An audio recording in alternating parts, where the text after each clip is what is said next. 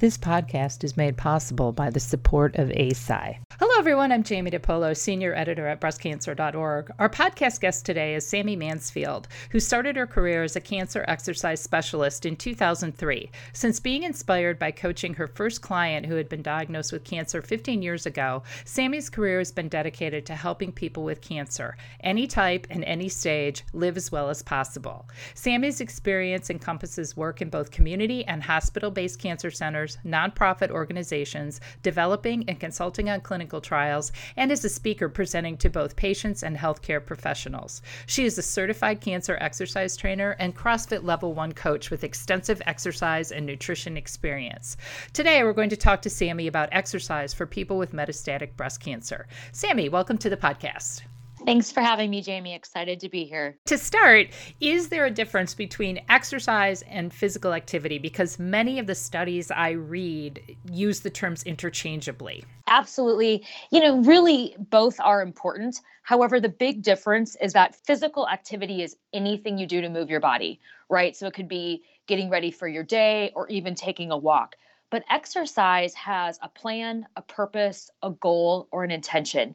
So when we're on the roadmap of cancer, I tell people if you're living in the Midwest where I live and you want to get out of this winter and say head down to Florida, you're not going to zip around the United States going through Minnesota and New York City. You're going to head straight down to Florida.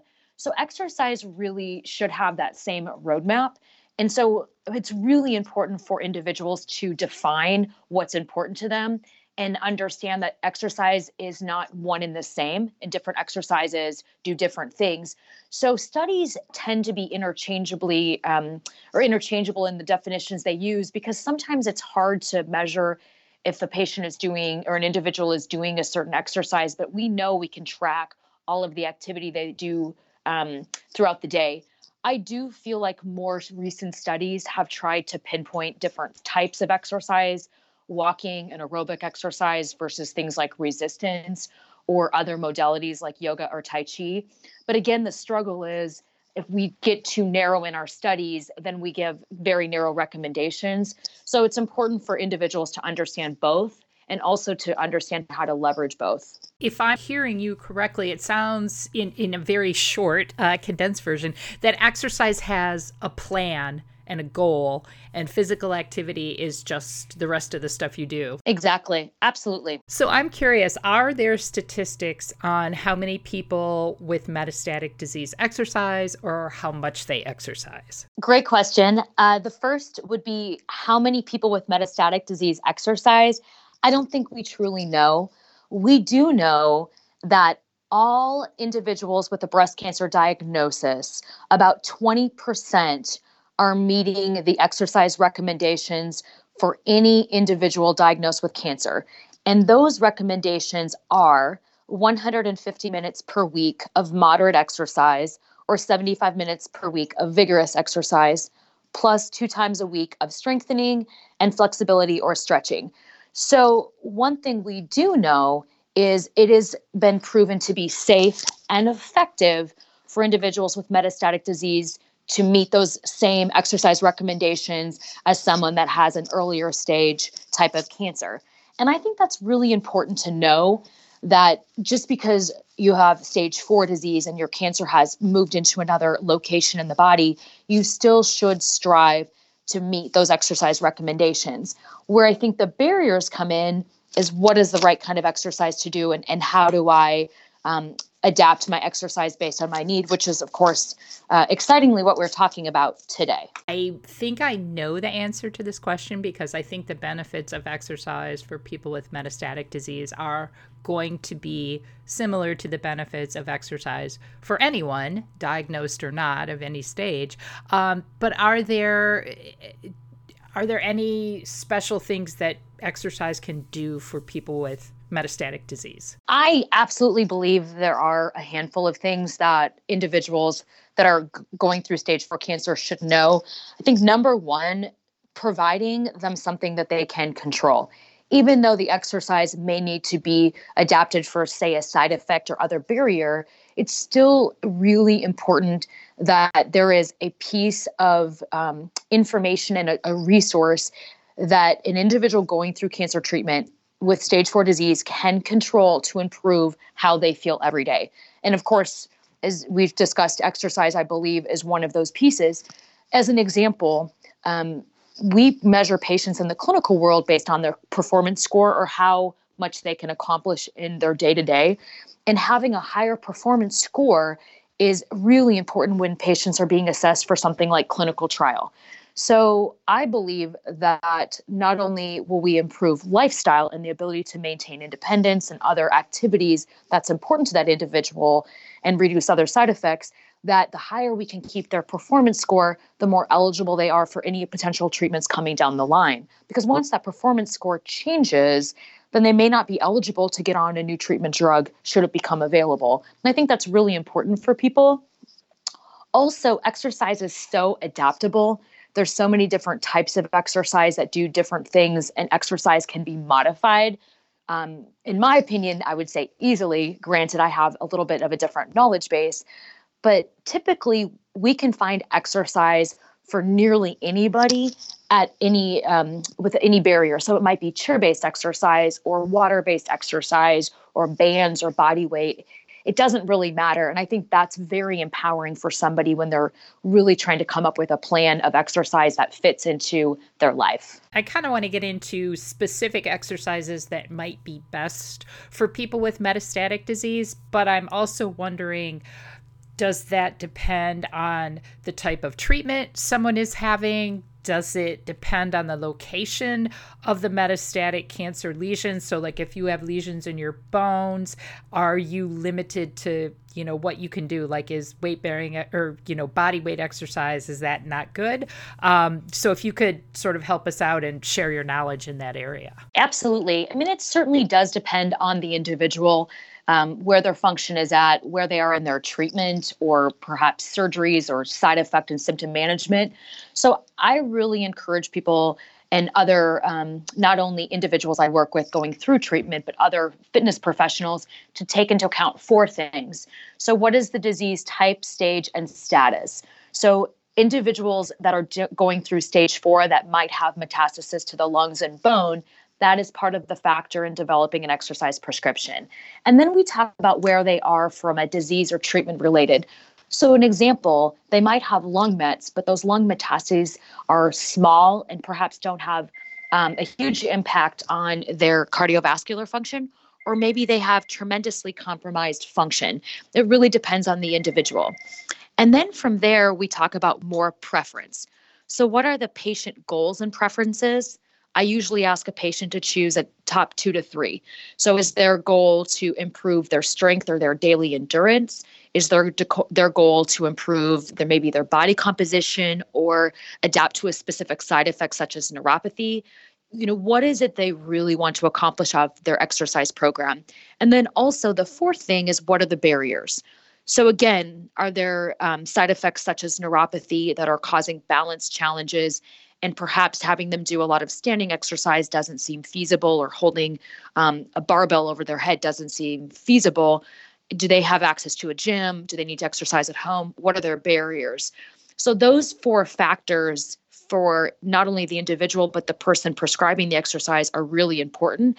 And that's how we really come up with the plan. So it is a little bit more in depth, but I think that's the important piece when we're talking about metastatic cancer is we need to take these things into account, and they will likely change as time moves forward. I want to ask a sort of a related question. Are there certain exercises that you feel can be good for anyone with metastatic disease? Like are there, and there may not be, I'm really curious, like are there a few basic either stretches or movements that you think anyone can do that would fit in any plan? I think there's really 3 things that are really key to exercise and where I feel is safe and effective when we have the right stimulus. Number 1 would be some form of a chair, sit to stand, also known in the exercise world as a squat, because everybody is going to need to use the toilet, get out of bed, get their socks and shoes and pants on. And so having the ability to have those muscles strong is really key. And no matter where the metastasis locations are, it's still a very safe and effective exercise. Improving core or the center of the body is another really important and underutilized exercise, and can be done as simple as sitting at the edge of your chair, throwing a timer on and saying, okay, I'm going to sit here for 20 to 30 seconds at a time using my muscles. I'm not leaning on the back of the chair, but I'm really engaging the center of my body. That's going to help everything from walking to turning a corner or carrying a purse or a child. The other thing that I really encourage people to do is to continue to be able to lift their arms all the way overhead to a full extension. And that's, of course, known as a shoulder press in the exercise world, but is really important for activities like washing your hair or putting a coffee mug on the top shelf, or being able to reach your arm in full extension if you're having to reach around the seat of a car, etc. So a great way to do that is to, again, sit on a chair if that's more comfortable, or stand against a wall, put your arms at 90 degrees, and then work on stretching your arms all the way overhead so that the inner part of the arm is close to the ear. And you'll realize that if maybe you've had compromised posture or haven't been working those muscles due to surgeries or treatments, that those muscles get really tight and then lead to a lot of other concerns orthopedically, like shoulders, etc. So no matter where your location of metastasis are, those 3 exercises done even every day will make a huge difference in mobility and function, and anybody can do them safely. If somebody's having cancer-related pain, and I know a lot of people with metastatic disease do, especially if they have metastasis to the bone or they're on aromatase inhibitors and they have joint pain, how does the person tell the difference between the cancer pain and, say, any exercise-related pain or soreness? And at the same time, should people with metastatic disease, should they that feel the burn? You should work out until you feel the burn. Otherwise, you're not doing anything. Is that an appropriate a goal for somebody with metastatic disease? Absolutely. I think one of the biggest misconceptions is taking an individual that has metastatic breast cancer and automatically defining them as weak, because we know that the treatments and also other side effects like not feeling well and being more inactive lead to muscle loss and deconditioning. So even though they might be weaker, it isn't really related to their muscle mass other than they've lost muscle. So going to your question of feel the burn, I would say absolutely. And the reason why is having a background in cancer exercise, I look at the physiology of what we're doing, right? So one of the biggest goals for my individuals I work with is I want them to reach their goal of gaining strength and muscle mass. And so that burn that they feel, that short-term burn, that lactic acid, shows that those muscles are being worked. The muscle soreness that lasts about 2 to 3 days is called delayed onset muscle soreness. That comes from creating small tears in the muscle due to workload. And those tears are the signal to the brain that I need to make those tissues stronger. So just because an individual has metastatic breast cancer does not mean that they should be gentler and easy, because I think we can all agree that cancer is not easy. And so we need to find the right intensity that they feel the burn, but they're not doing so much you're feeling sore for multiple days. So going back to the first part of your question, that achy burning feeling during exercise is good. That's lactic acid. Feeling sore for about 2 to maybe 3 days if you do an intense workout is normal. If you exercise and you're feeling sore for 4 to 5 days after, I would really encourage you to bring your intensity down a little bit and focus more on frequency rather than one bout of intense exercise. What's most problematic and where we get concerned is when pain felt is like shooting, searing pain that feels like joints are catching or feeling like someone is stabbing you in a muscle or a joint. That's concerning and should always be avoided. It isn't always cancer related. Remember, when there's a lot of deconditioning, the joints are having to take a lot of that load, and sometimes the joints aren't strong enough. So sometimes it's back off a little bit, try to, start back at a little bit less intensity. But I certainly feel that going for the burn and that soreness is completely relevant and extremely beneficial, even with stage 4 cancer is very crucial. That's very good to know. And so I guess the takeaway from that is stabbing, burning, shooting pain is bad. If you have gentle, achy soreness in your muscles, that can be good. Yes, absolutely. And a lot of individuals report that more exercise reduces that ongoing pain from drugs such as aromatase inhibitors or achiness people might feel, such as during the winter. So again, I would just encourage people to think about both of those things and perhaps log how they're feeling after exercise so they can identify those pains, and they might be able to see a certain exercise may not work with them physically, and they can adjust that over time. Do you, I guess I'll use the word prescribe, different exercises for different treatment side effects? So I know fatigue, we get a lot of comments on our discussion boards about fatigue as a side effect. We get bone and joint pain as a side effect of treatment. If somebody wants to exercise with the goal of sort of alleviating those things as opposed to change their body composition, are there specific exercises you recommend? Interestingly, I would say that the number one exercise that's recommended actually covers a lot of the main side effects, which is resistance training. So resistance training is simply overloading a muscle. So for a lot of individuals listening to this podcast, sitting and standing out of a chair multiple times may feel like overload. And then for another group of individuals, that may not be super challenging. They actually need to add physical resistance, such as holding onto a weight or another object. But again, going back to your primary question, fatigue, number one side effect is in large part due to deconditioning. The way that I describe it is you go through life and you build up this really big engine. And so if maybe you're driving like a normal car and you build up an engine that can haul a big pickup truck and a trailer, and you go through a cancer experience, you're still hauling your truck and your trailer, but your engine is now a small little, European car engine, right? But exactly. There you go. Beth. Yes. Lawnmower. But you're still hauling along your trailer, right? So we really need to build your engine. And so a lot of times, and even when I started in my career, we would always recommend walking. And what we started to discover is walking didn't really improve your engine. And walking is the same muscles that you use for your activities of daily living. So if somebody's already having a struggle with all of those activities that they need to do every day in their life, I tell them, stop walking. Don't worry about that right now. Let's build your engine by doing resistance training. That will improve your fatigue over time. And then we can bring walking and the cardiovascular benefit back in. Or we create a resistance training plan that's a little more functional and maybe a little bit more high intensity. So in large part, most exercises that we recommend and I prescribe are based on resistance training first, because we need to recruit large muscle for those benefits, like you mentioned, fatigue and metabolism, joint pain, etc. Core training, because it's the basis of everything you do.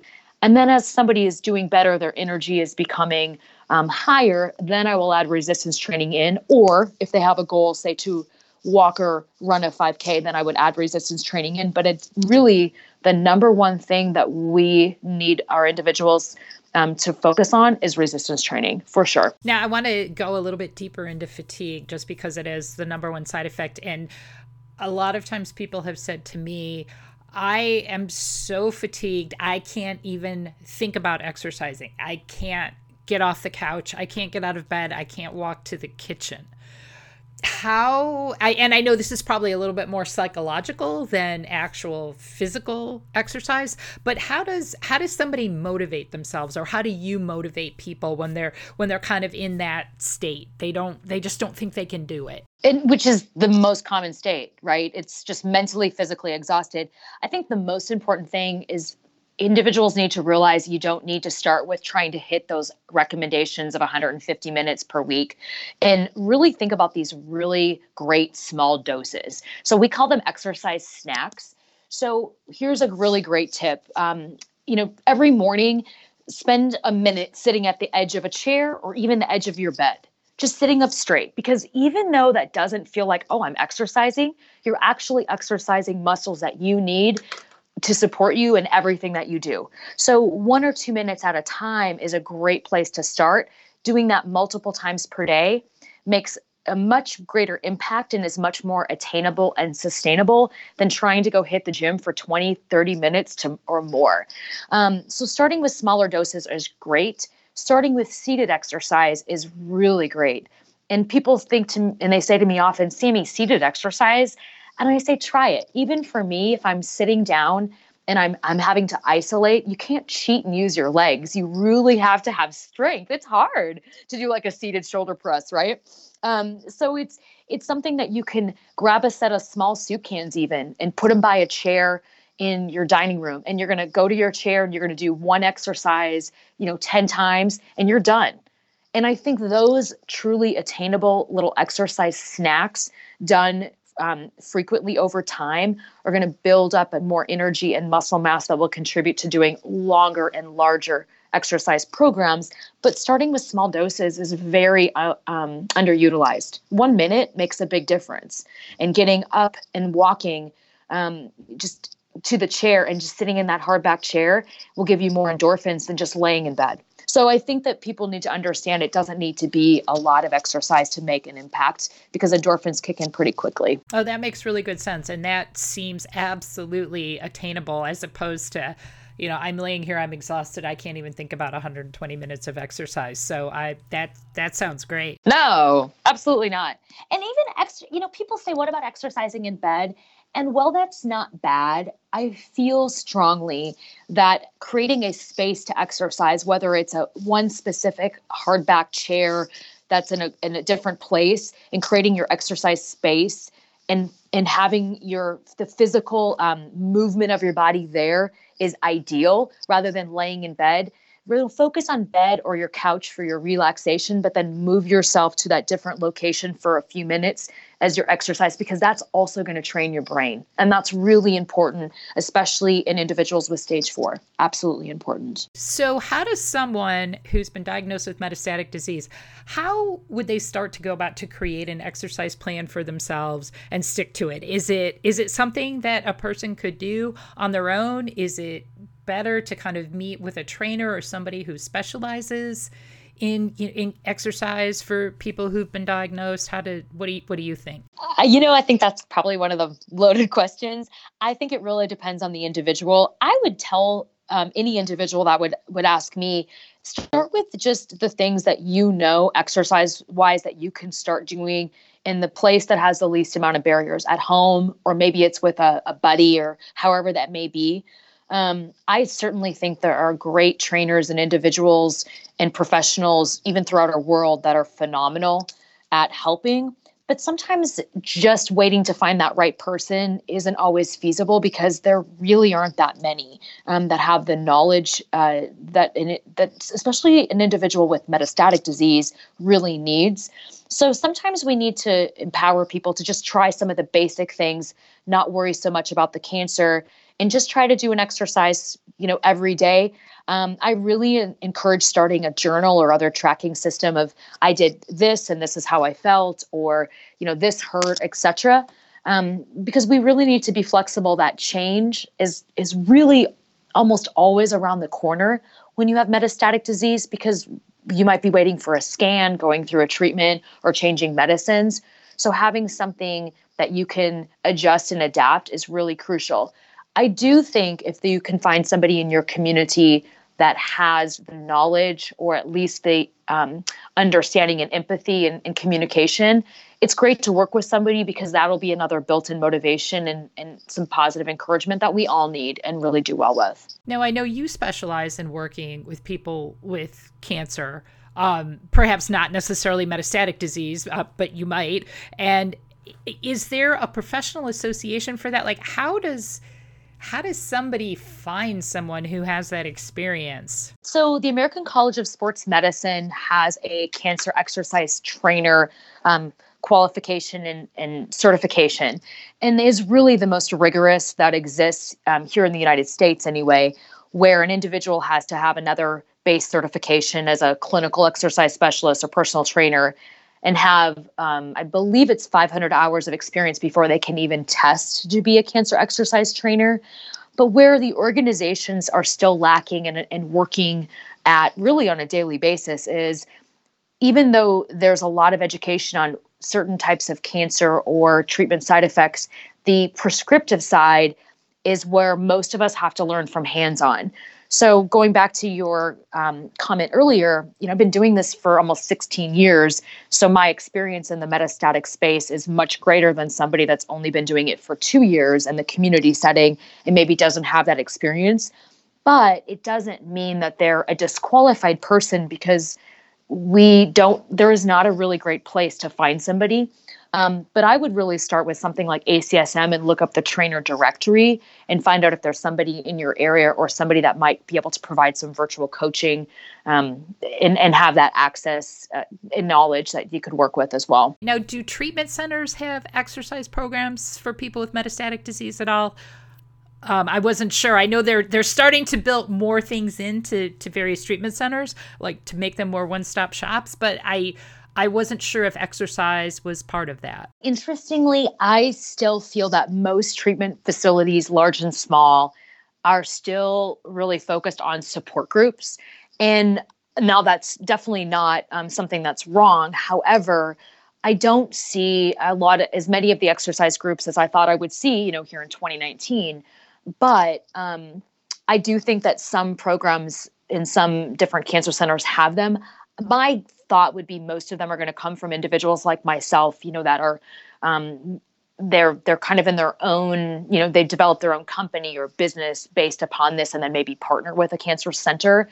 I definitely have not seen a large scale program that I'm aware of that is an exercise program for individuals with metastatic, and especially metastatic breast. But again, the support communities are pretty dominant, but they don't really have exercise as a regular part of what they do. They might meet, and I've gone to different groups to speak, but I don't really see them. I would encourage individuals also to look in the rehab setting. Oncology rehab is becoming increasingly utilized and more multidisciplinary.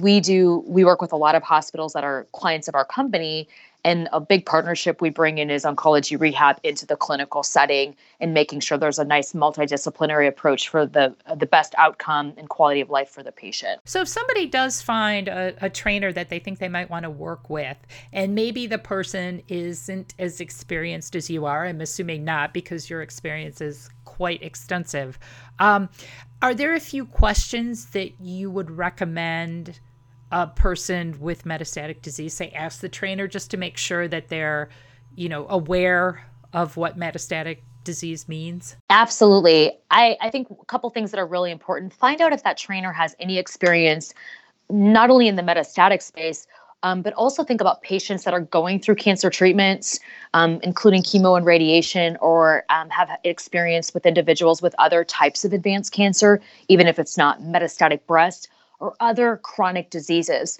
Because I think it's important to find somebody that realizes that there's not going to be, a short course and then a different thing's the light's going to come on and we're done. Because really, metastatic breast cancer, it's ongoing. And so you want to find the right individual that can be adaptable and understand that this is a long-term approach, but they also need to not be fearful of working with you. So I would really have the individual ask the trainer after this conversation, what would you do with me from an exercise? What do you think are the right types of exercise for me? And try to get a feel for that person, and how comfortable they are about perhaps trying different things with you, asking you different questions. The biggest thing that I would tell an individual when you're looking for a trainer to avoid is if they start putting you on, an elliptical or a recumbent bike only, and that's how they train you, find somebody else. Because you want somebody that's going to push you in the right way and encourage you to get strong, not just baby you and keep you in a bubble. So that's probably my biggest advice, although anecdotal, is certainly really empowering, and the individuals need to be a little bit pushy on that as well. You want somebody who's not going to be afraid to push you, but knows how to push you properly. Absolutely. Absolutely. Finally, to wrap up, I know that oncologists like to be aware of what's going on in their patients' lives. So how does somebody talk to their oncologist about exercise? Because I was at a session at the San Antonio Breast Cancer Symposium last December, and there was a couple studies presented on exercise. And all the oncologists were saying, well, yes, we need to almost prescribe exercise for our patients, but all of them admitted that they they don't, and they don't talk to their patients about exercise. So how should a patient bring that up? I think a patient should, when they walk into their doctor, tell them, I really want to exercise. And, the conversation with the oncologist should be really around if there's any potential concerns, such as a patient might have cardiotoxicity from certain chemos or other side effects that the oncologist needs to kind of talk through with the patient. A great example is somebody that has lung metastasis. So they might be experiencing some shortness of breath. Now, there's going to be some shortness of breath feelings in exercise, but I feel that if an individual talks to their oncologist about it, they can have a good conversation about what should that shortness of breath feel like? When should you be concerned about a feeling being too much or should be concerning? And I think that conversation is going to be great for both sides because the oncologist will know how to they're going to be more encouraging, but they want to have the clinical side. And then the patient will feel more empowered and to push themselves a little bit because they know that the oncologist is watching them clinically. So I think that's really important to know. I agree with you, physicians, and I work with so many physicians. They're so supportive and they want all of their patients to exercise. But they come up to me and they're like, Seemi, can you just tell them what to do? Because I don't know. And I think that's so relevant. And the oncologists they admit that they don't know. So we do need more oncology exercise professionals, which I hope will continue to grow here. I think it's great for the patients to have that communication piece with their doctors because the doctors will start to notice that these patients are doing physically better and probably emotionally better. And so it's something that patients can really empower their doctor to prescribe exercise to more patients. I think patients are going to be the biggest pushers of this to see this trend shift in the United States. It's not me talking about it. It's the doctors that see how their patients do that it's going to really shift how they care for all their patients.